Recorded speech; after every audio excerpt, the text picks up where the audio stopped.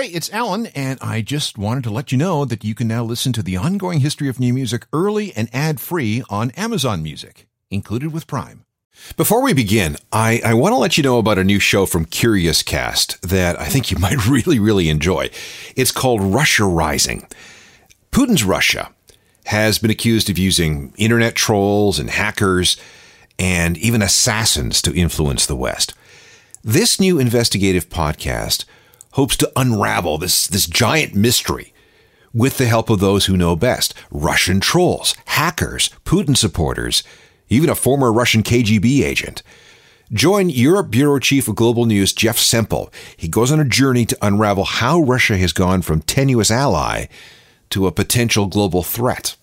You can listen to Russia Rising for free at curiouscast.ca or wherever you're enjoying the ongoing history of new music. Do it. Trust me, you'll love it. One of my favorite movie lines of all time comes from a 1982 Peter O'Toole film called My Favorite Year.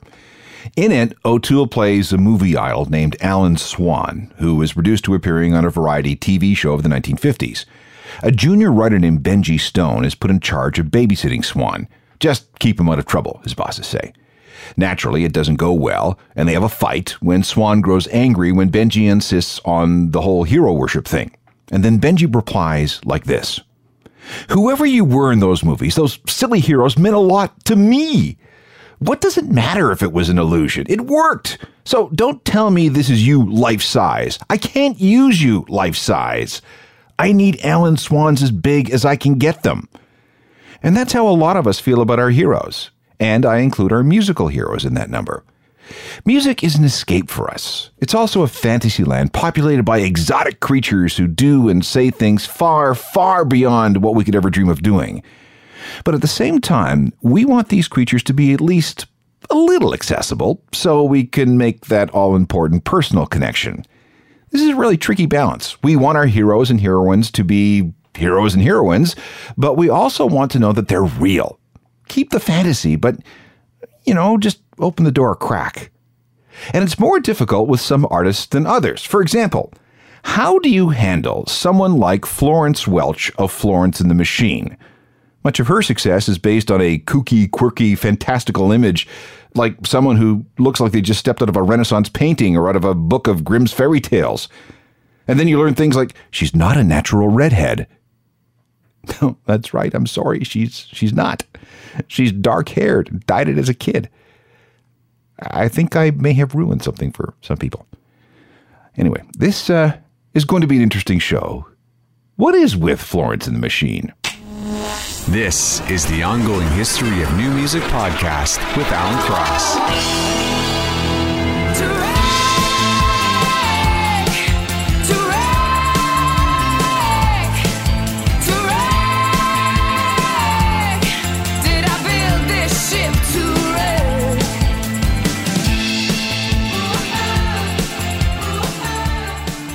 Florence and the Machine, featuring Florence Welch, a woman born a brunette. It's a small point and by no means diminishes anything she's done, of course, but it's just one of those little facts that allows us to look behind the curtain a bit, Hello again, I'm Alan Cross, and with this program, we're going to take a look at some of the far corners of the career of Florence and the Machine. And by that, I mostly mean Florence Welch. Some deep background, We'll also get into the whole machine thing in just a bit. Florence is a fascinating woman, someone who is mentioned in the same breath as Bjork, Tori Amos, Stevie Nicks, and Kate Bush. And what I'd like to do is highlight some of those, let's call them fascinating qualities, so we can all get to know Florence Leontine Mary Welch just a little bit better. And to do that, like I said, we're going to meander through her life and her career. So let's get this clear off the top. This woman is not life-sized. I mean, we may want her to be in some cases, but she is not. She is one of those rare creatures that seldom disappoints fans because in many ways she is as eccentric and as wonderfully weird as she appears. And as we go, you will understand why that is. Now, I mentioned earlier that she looks like something in a Renaissance painting. There's a good reason for that. Her mom is an academic from New York and is an actual professor of Renaissance studies. So you can imagine the kind of material that lay around the house as Florence was growing up. Florence's favorite painting was of Saint Agatha of Sicily by Piero della Francesca, created around 1450.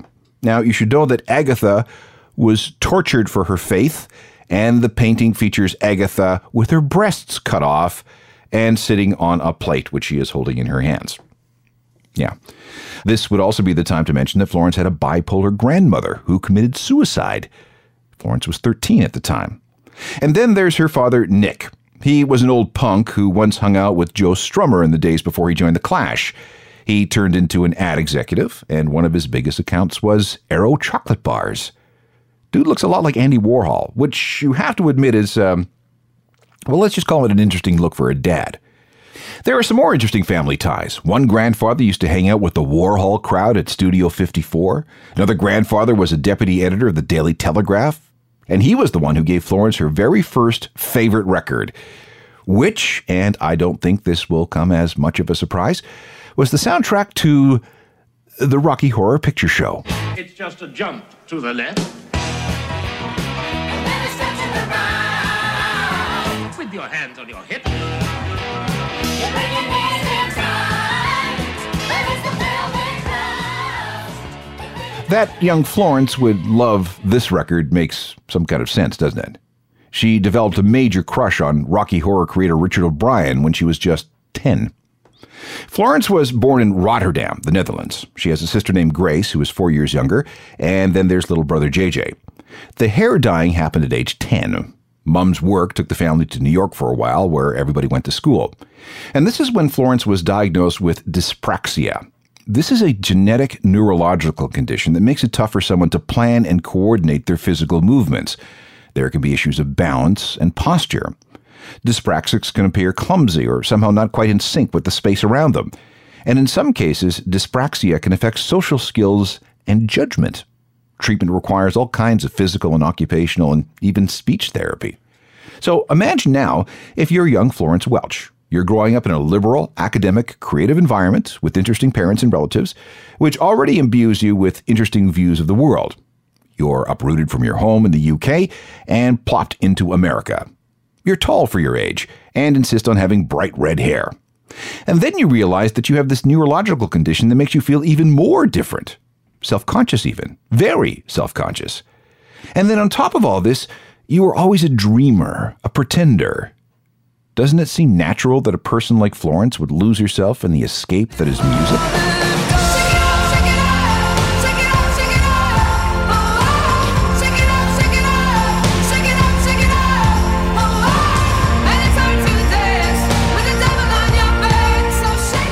Shake It Out from the second Florence and the Machine album, Ceremonials. Little side note. When that album was being recorded at Abbey Road Studios, I was given a tour of the facility. Florence and company were set up in Studio 3 with all kinds of exotic instruments and carpets and candles. And as I was led through the room, I was instructed not to touch anything. But I did. Well, wouldn't you? Anyway, back to young Florence. Music and singing became her thing very early on. And again, we're talking about age 10 or 11. She had such a lovely voice that she became the go-to person for singing at funerals. Again, imagine the impact that might have had on a young child. From there, she went to a very exclusive, very expensive private school where she devoured all sorts of literature, especially Emily Dickinson and Emily Bronte. Oh, and she also developed a thing for anything to do with Jack the Ripper and anything to do with murder. The grislier, the better. The school also had massive music and art departments with some very good teachers. And then her parents split. More serious emotional drama. New dad was a neighbor with 3 kids of his own, and she went from being the eldest to the middle child. And the blended family didn't blend so well. Florence spent more time in her bedroom, reading, listening to music, singing, and dancing. And there is where she found a lot of solace in Billie Holiday.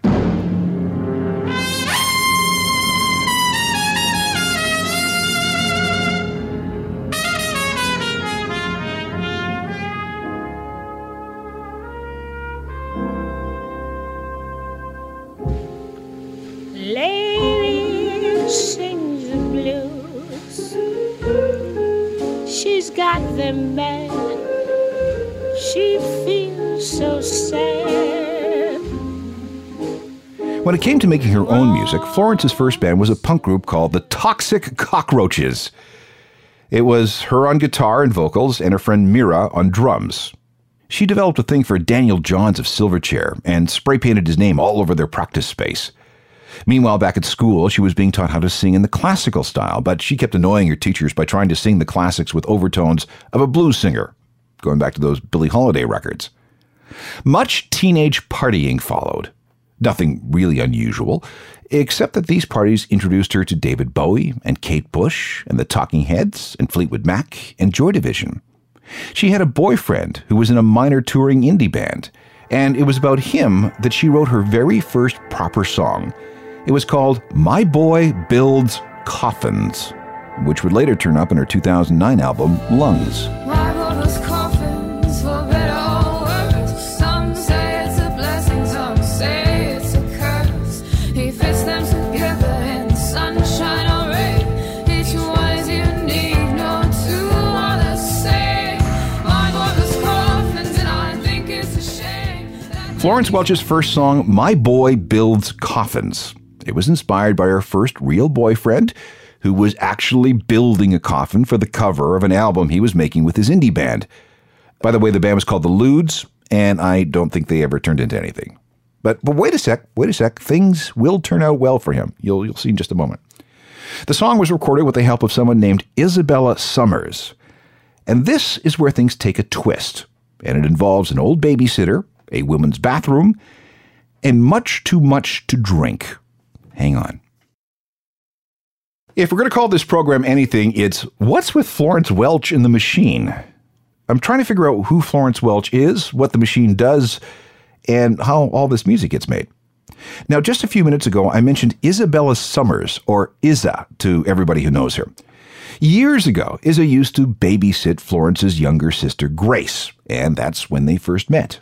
Isa is 6 years older than Florence, and she went on to become a DJ. Someone who became obsessive about hip-hop. She did quite well, too, and later Florence would run into Issa when she was DJing at various clubs around London. Issa was also grabbed to remix some material for Florence's boyfriend's band, so they met in Issa's tiny studio once in a while. It was during some downtime in that studio that Issa and Florence started messing about with some music together. And later, much later, this would result in their very first collaboration. Here is the original demo. I said don't worry, it's not gonna hurt. Oh, my reputation's kinda clouded with dirt. That's why you sleep with one eye open. The name of that demo is Girl with One Eye. It was the first song Florence Welch ever worked on with her soon-to-be partner, Issa Summers. A co-writing credit goes to a guy named Matt Alchin. He's that first boyfriend, the member of the Ludes and the builder of the coffins. A proper version is on the Lungs album, so that boyfriend, the ex-boyfriend, did okay, royalty-wise. In fact, he did even better with another song, but we'll get to that in a sec. We're almost ready to start talking about the And the Machine part of Florence and the Machine. But first, back up to before that last song was recorded. Starting around 2004, Florence Welch and her boyfriend, Matt Alchin, played pubs around London, her singing, him banging a drum. That lasted into a big dramatic breakup, after which Florence drifted into a group called A-Shock, who recorded a record called Plans for a tiny little label. That album contained a song called Happy Slap. Matt co-wrote that one too, and it would later end up on the Lungs album under the title Kiss with a Fist. My black eye casts no shadow. Your red eye sees no blame. Hey, yeah. Your slaps that don't stick, your kicks that don't hit. So we remain the same. Blood sticks and sweat drips. The original demo of Kiss with a Fist, the first official Florence and the Machine single when the Lungs album was put together in 2009. But that is not Florence and the Machine. The group is called A-Shock. Florence is in the band. She was about 19 at the time, and of course the song would undergo some serious reworking over the next couple of years. There were issues with A-Shock and Florence quit, which brings us back again to Isabella Summers. She and Florence continued to hang out and experiment with recording in Issa's cheap studio. They joked around a lot, even to the point of doing elaborate puppet shows, which they then set to music and then videoed under the name Florable and Miserabella. And truth be told, these puppet videos kind of look like something out of the Team America movie. One such track was called Little Donkey. This is weird stuff. And here's the audio from that 2008 film.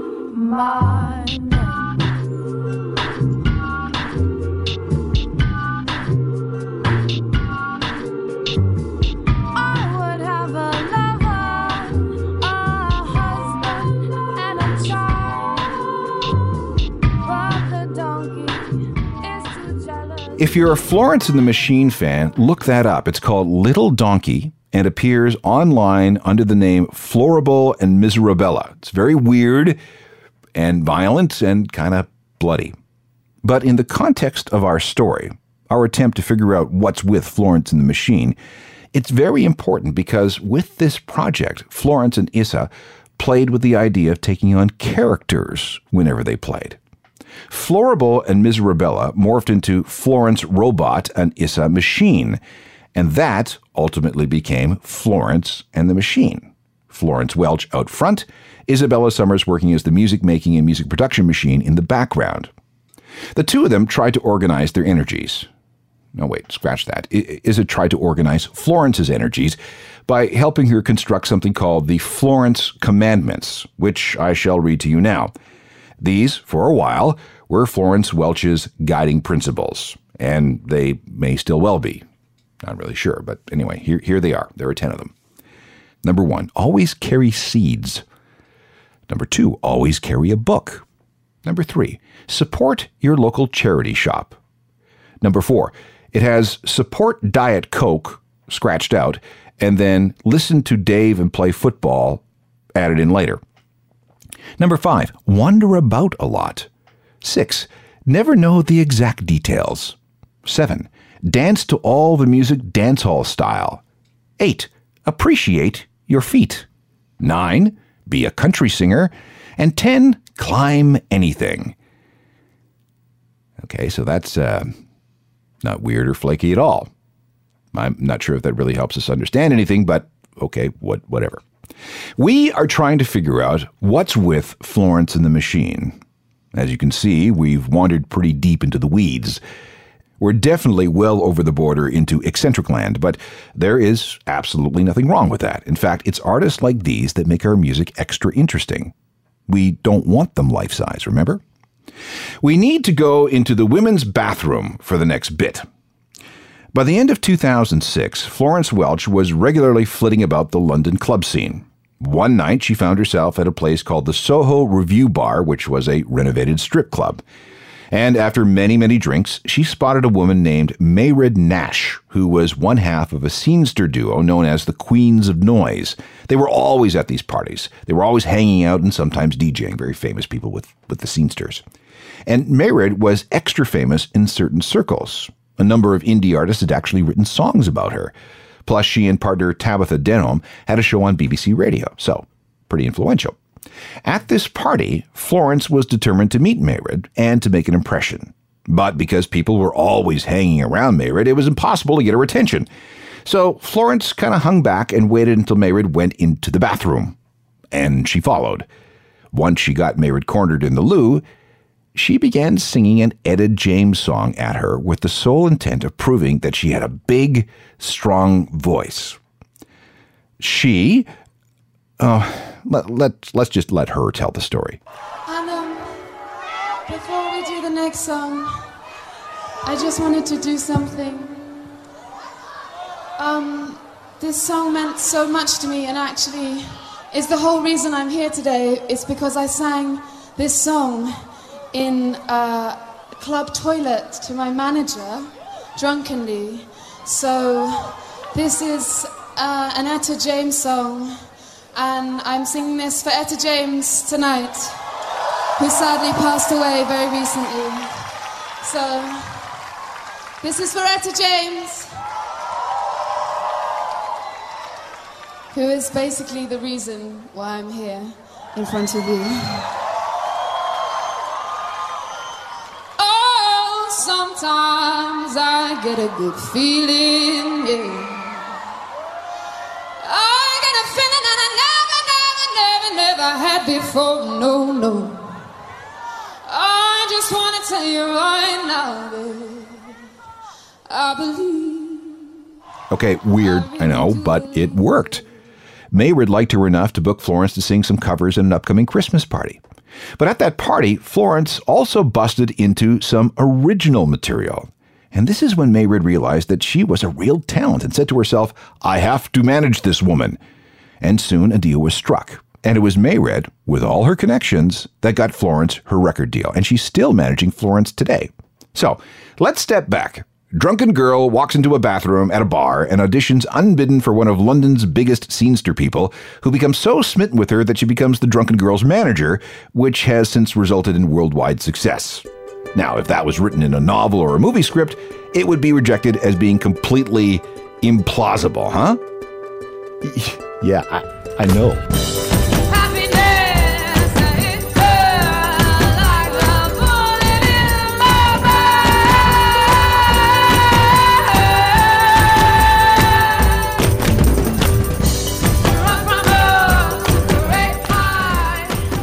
The demo of Dog Days Are Over that helped Florence Welch and her machine partner Issa Summers get that first record deal. And just to keep with our theme of artsiness and eccentricity, the title of the song was inspired by an art installation in South London called The Dog Days Are Over, which was on Florence's route to art school. We should talk about drums for a moment. A lot of early Florence and the Machine shows featured Florence singing and whacking on a drum with Isabella playing something in the background. The best example of this is probably Dog Days. That sense of rhythm has carried through plenty of songs since those days. Florence and Isabella also like interesting and unusual instruments. For example, the band includes Tom Monger, a self-styled jazz and rock harpist.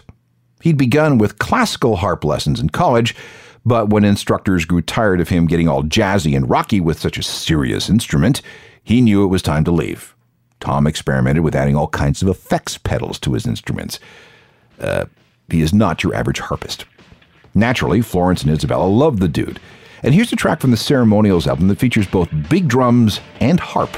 It's called No Light, No Light. No light, no light in your bright blue eyes. I never knew daylight could be so violent. A revelation in the light of day.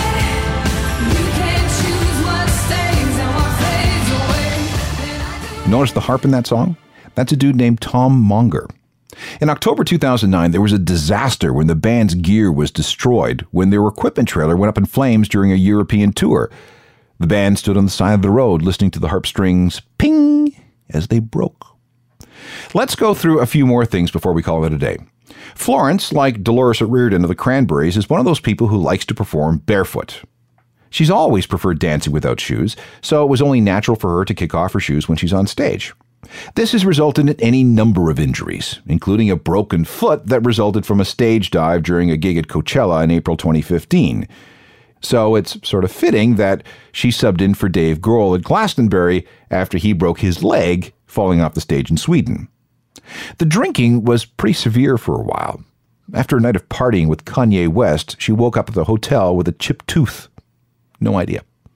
Florence had to take a year off between the Ceremonials album and How Big, How Blue, How Beautiful because she had a nervous breakdown of sorts, a case of too much, too fast, plus some relationship issues.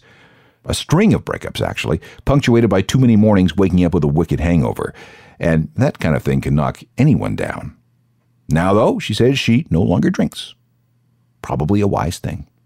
When grunge came along in the early 1990s, a big part of its appeal was that the performers on the stage and on the records and CDs tried to come across as normal people. They were just like the people in the audience, dressing the same, thinking the same, using the same language, and having the same hopes and dreams and fears and frustrations. And that attitude was really, really important to the success of grunge. But after a while, we decided that we didn't want our rock stars to be like us so much. We wanted them bigger and cooler and larger than life. And when we went to a show, we wanted spectacle and theater and escape, and, this is very important, our money's worth. Today, we're currently in a phase where spectacle and relatability pretty much balance each other out. It's cool to see someone on a stripped-down stage letting the music do the talking. That's where we find somebody like Dave Grohl and the Foo Fighters. But if we also want to keep dreams alive, we need those larger-than-life personalities. The ones who aren't afraid to be weird and kooky and careless and experimental. And that's where we find Florence and the Machine. We need both types of heroes. if we're going to stay interested. More at my website at ajournalofmusicalthings.com. Make sure you sign up for the free daily newsletter, and you can email me anytime at alan@alancross.ca. And I'm on the usual social networks. Find me there. Technical productions by Rob Johnston. I'm Alan Cross. You've been listening to the Ongoing History of New Music podcast with Alan Cross. Subscribe to the podcast through iTunes, Google Play, Stitcher, Spotify, and everywhere you find your favorite podcasts.